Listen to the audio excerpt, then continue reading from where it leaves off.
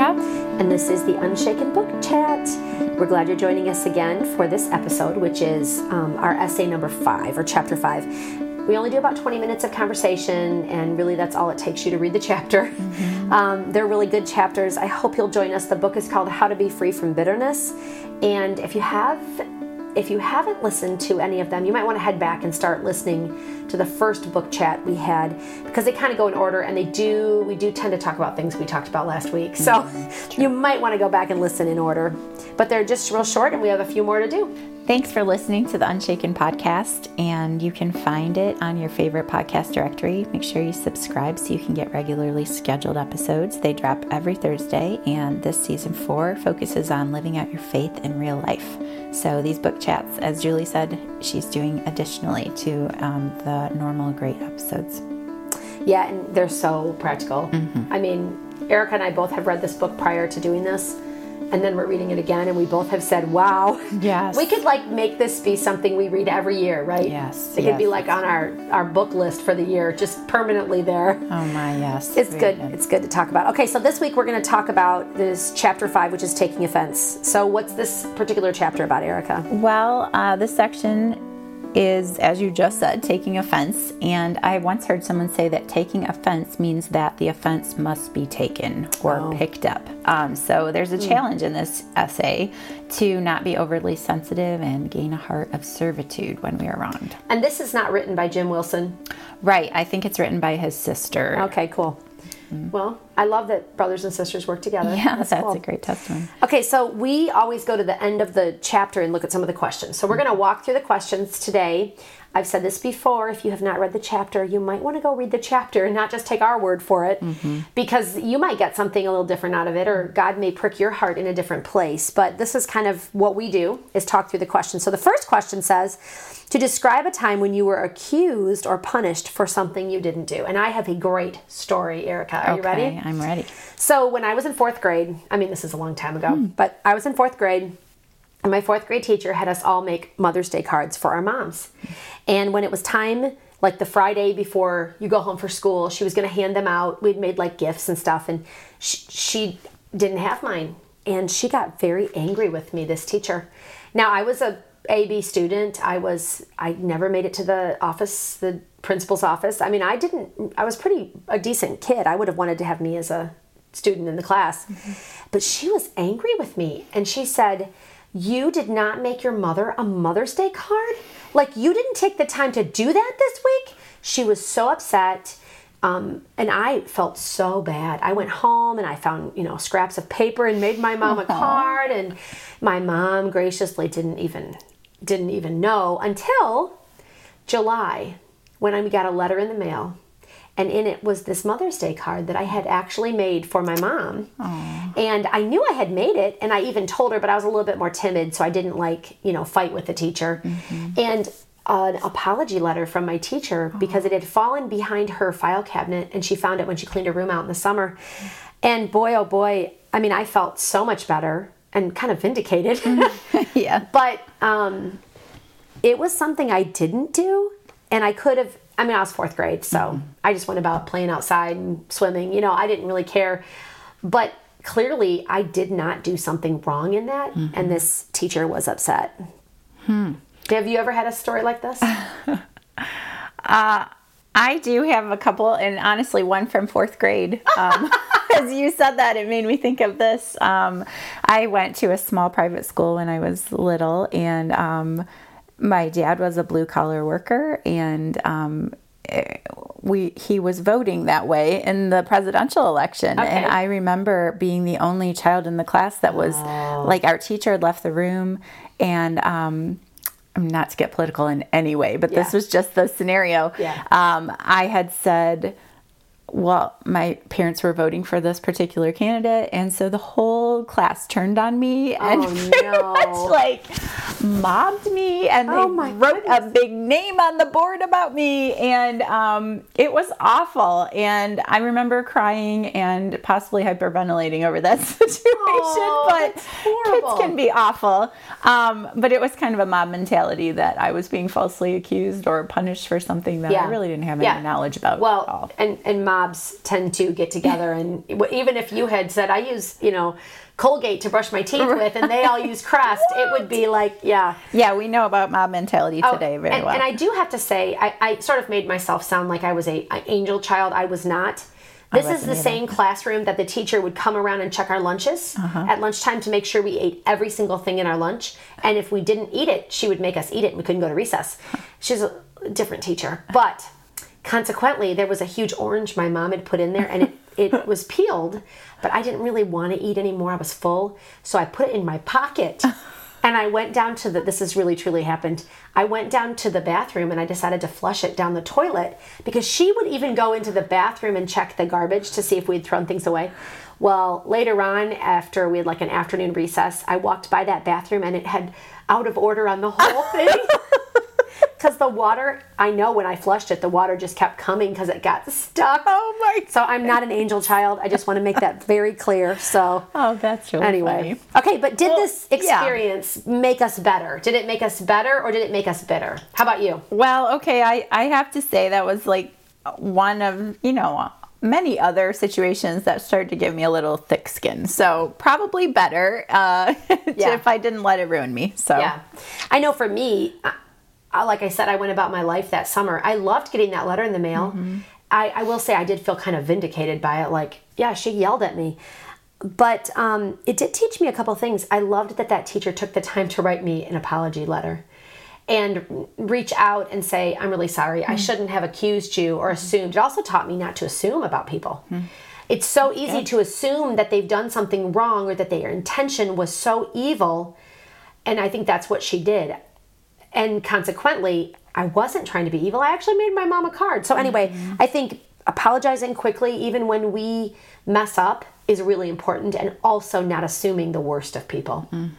Those are really good things. Yeah, so one of the questions then moves into Philippians chapter 2, 5 through 8. And the question is, how is it possible to be like-minded with Christ when someone has wronged you? So I'll just read that passage of scripture. It says, have this mind among yourselves, which is yours in Christ Jesus, who though he was in the form of God, did not count equality with God a thing to be grasped, but emptied himself by taking the form of a servant, being born in the likeness of men, and being found in human form, he humbled himself by becoming obedient to the point of death, even death on a cross. Okay, before you talk about this, because I would love to hear your comments, I just want to make this little side note. I love the book of Philippians. It is jam-packed with so much. I think I've said every podcast episode that we've had, I love the book of Philippians. If you are a new believer, or if you have never read the Bible, go to Philippians and check it out. There's some really good practical things in there. It's such a short read. 4 chapters. You could do it this summer. That's just my commercial break. Yeah. Okay, back to Erica. Great commercial. Well, I was just thinking how when I was a younger Christian, I remember this passage, and I remember thinking when it says, he did not count equality with God something to be grasped. I did not understand what was so hard for Jesus to become human when I was younger in my faith. As I've understood my own sin more and his holiness more, this makes a lot of sense. Yes. So there's this huge chasm between sinful man and holy God. For Christ to even dwell among us in a body for 33 years was a sacrifice. To be tired, to get sick, to do all those things. This is God in human form. So let alone to pay for our sins on a humiliating cross. He knew what it was to be despised. He knew what it meant to be rejected by his own creation. They spit on him, beat him, mocked him, and he still laid down his life willingly. So couple things that I've been struck by through the years of like him allowing Judas to kiss him on the cheek when he betrayed him. I personally would have spit on someone who was doing that to me. I'm with you. He forgave Peter, who denied him 3 times and even built his church on him. So these things strike me when I really think about being like-minded with Christ when I'm wronged. I mean, he was the example in every way to us of how he was like a sheep before the shearers. He did not speak when men mocked him, and he's our example in every way of how to lay down our life. Yeah, that's really powerful. I think it's really good to think through all the ways that Christ lived this in his life when he was on earth, in the form of a human. It is crazy to think about, like when you walked through some of those people that he forgave willingly and quickly. Wow, need to do that. I need to do that. Me too. I also need to remember, I think this is something we've talked about before, is that I'm a sinner and we're all sinners. And I have to actually really expect people to sin because that's our nature. I know we've talked about it, but for some reason I think it's easier to take offense when someone does something or acts in a certain way that I don't like. But I think it's really important that we remember that we're all sinners and we've all been there. I know I've offended people. Me too. And, we need to remember that. I think it's important. I also, the next section, it takes us into one of my other favorite chapters, which is, and a really common one at a wedding, but, and I think most people might read this at a wedding, but they probably don't live this always in their marriage, I'm afraid. It's 1 Corinthians 13, verses 4 through 5. In fact, I actually taught, I think it's 4 through 7, actually. I actually taught this to my kids too, If You're Happy and You Know It, but I will not sing it for you. Okay, we'll just let that go. Yeah, no, that's all right. But I wanted to stop and camp out in these verses. One of my favorite things to do when I'm studying a little passage and I want to go over it is to read it in a few different versions. Because I think it helps to get a little different view. Now, I think you have to be careful which versions you use, but I do think it's good. I personally read, my Bible that I read every day is ESV, English Standard Version, but I also like the New King James Version or the NASB. What does that stand for? Do you know? New American Standard. Awesome. Okay. I did not know. I had to think about it. And when I was a young girl, I learned a ton of scripture in NIV. It's not my favorite translation to read, and I actually would not recommend reading it always. But because I memorized it, when I read, I often have it in my brain. So I wanted to read a couple verses real quick, because this chapter has a lot of really good things about taking offense. Okay, so here we go. This is in the ESV. It says, "Love is patient and kind. Love does not envy or boast. It is not arrogant or rude. It does not insist on its own way. It is not irritable or resentful. It does not rejoice in wrongdoing, but rejoices with the truth. Love bears all things, believes all things, hopes all things, and endures all things." I really, in this particular version, am challenged when it says it is not irritable or resentful. Because when you're taking offense, that is actually what you're doing, is you are being irritable with others and you are becoming resentful. Erica, read the one that I have on the list from New King James Version for us. Sure. It says, "Love suffers long and is kind. Love does not envy. Love does not parade itself, is not puffed up, does not behave rudely, does not seek its own, is not provoked, thinks no evil, does not rejoice in iniquity, but rejoices in the truth, bears all things, believes all things, hopes all things, endures all things." Yeah, I love these are super convicting verses. There's so much there. If I really want to be a lover of people like God loves me, there's so many good things. And the one that hits me here is love does not parade itself. Because I think when we take offense, we want our rights to be forefront. We're parading ourselves in front of others. And we're also looking out, seeking our own. And I just personally am challenged by that. I easily want to parade myself places. That's really good.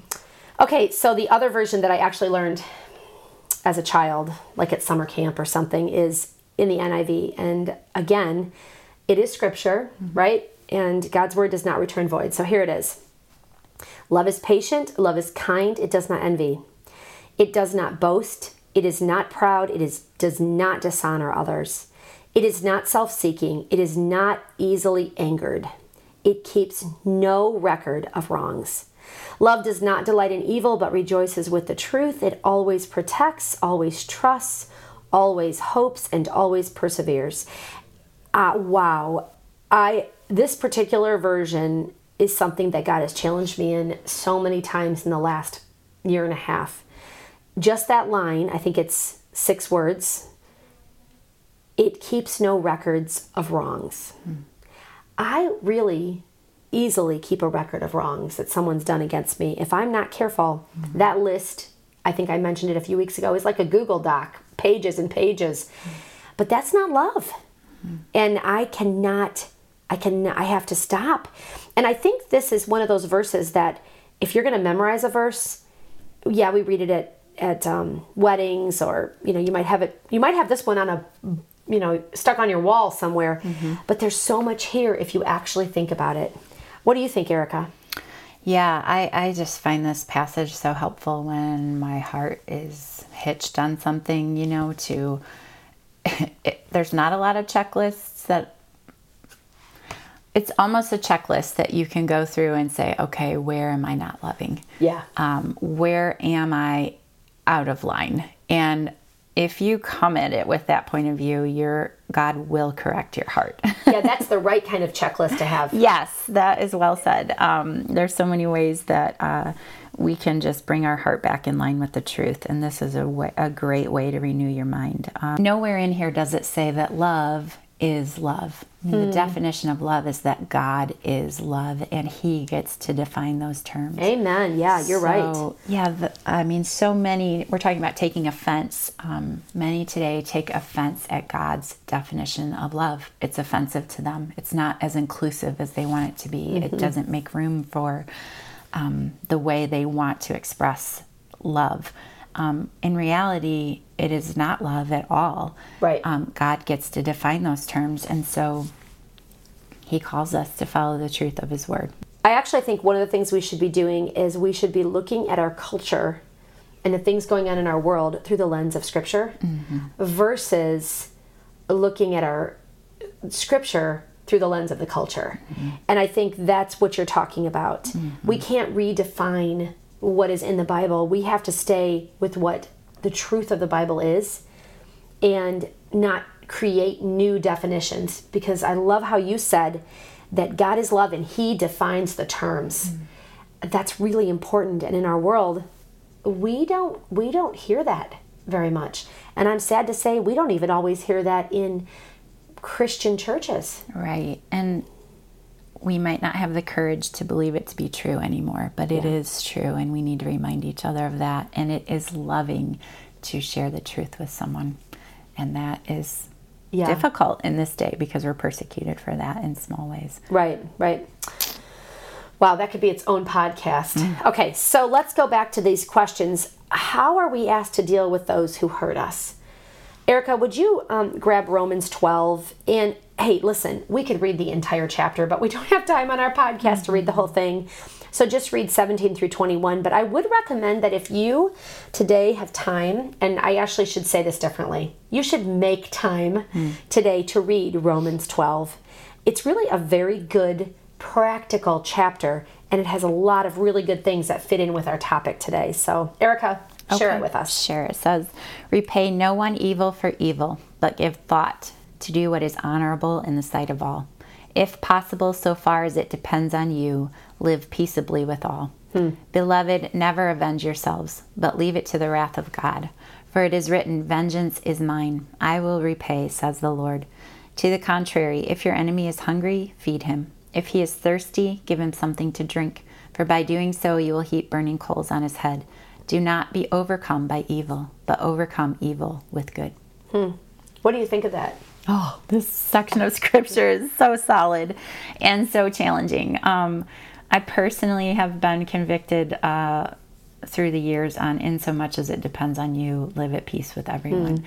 And this whole book being about bitterness, I would say this verse has driven so many of my needs for confession and restoration in different situations. So I am particularly challenged. That doesn't mean, it's not saying you must be at peace with everyone. It says in so much as it depends on you. So some people dislike you, or some people don't, you're not their cup of tea. That's fine. Right. But in so much as it depends on me, I need to have a clean heart. I need to be at peace with everyone. So that's been something I've really tried to work on. And going back to even what we said a few minutes ago, that doesn't mean we're always at peace with how people live. Right. Sometimes we do need to talk with them about something. Right. It may come up, but we still need to not hold that, against them in our hearts. Which goes back to taking offense. Yeah. Not taking up offense, but not carrying those things. And also just that God's love is transformative. There is no other religion that tells men to love their enemies and do good to them. Right. This is actually a gift to us that God gives us to not only walk freely in this life, not taking up offense and carrying this baggage everywhere we go, but also it's transformative to other people, that we might possibly win souls by the love of Christ and showing it overtly to them. Amen. That's a really good point. That our witness, you're right. We need to be doing this as part of our witness. Yeah. And I just real quick was thinking too, like, we feel the weight of evil in our world today. Yes. It's fearful sometimes. And God just gives us something really simple. Don't be overcome by it. Overcome it with good. Yeah. You don't have to be afraid. Right. You just have to stand and overcome it with good. Now, maybe I'm being Pollyanna, but this is what God's word says. Yeah, and it's a command. It's an imperative. Right. And so if God's word tells us to do it, we should do it. I just, before we jump into like our reflect and respond, I have to tell you a little fun story. When my kids were little, I made them memorize the verse, do not repay evil for evil, because I thought that's really helpful, get that in your brain. And so that's a good one. Until my daughter went outside and was having a conflict with the neighbor girl, and she spewed that out. She said, well, do not repay evil for evil. And the other little girl said, well, you started the evil. So I guess we need to teach our children tact and how we go about things. It was very funny. We still laugh about it today. And we remained good friends with that family. That's it's just, neighbors become like sisters and brothers sometimes. Yes, they do. Okay, so let's talk a little bit about how we are going to live this out, right? How do we reflect and respond on this section? For me, I just think that thinking less of myself and more of Christ allows me to kind of rise above circumstances and to not be a victim. Oh. I mean, it's just, his example is everything. So if I can put myself in that, even a slight bit in his spot, I can rise above a lot of situations. Yeah, that's really good. We don't want to be a victim. I think our world says victimhood's okay. So we need to be careful that we don't believe what the world tells us to do with situations that hurt us. There are legitimate times. But then I also think something that hit me, which goes along with that, is the idea that we should, it's always there in my brain, we should not keep records of wrongs.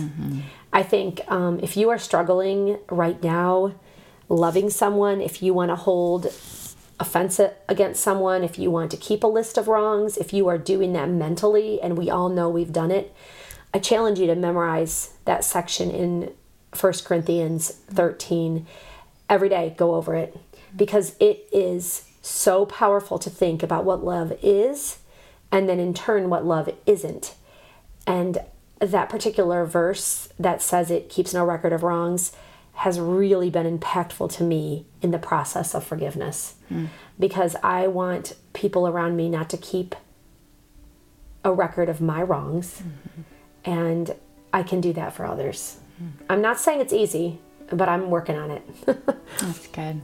Hey, we're so glad that you joined us again today. Erica, I'm glad you joined me too. Thank you. Always fun to talk with you. Thank you, and next week, join us as we head into chapter 6, which is called Bridling the Tongue. I think it's going to be a really excellent chapter. well, what am I saying this for? These are all really excellent. Like every week I go, I think I got this down. And the next week I read another chapter. I'm like, no, I don't. So, hey, join us next week as we talk about that. And join us for my regularly scheduled episodes in this season's theme of living out our faith. You're going to love those too. They're really practical. And remember, when everything around you is shaken, you can stand unshaken because of our rock and our fortress, because of God. Until next time.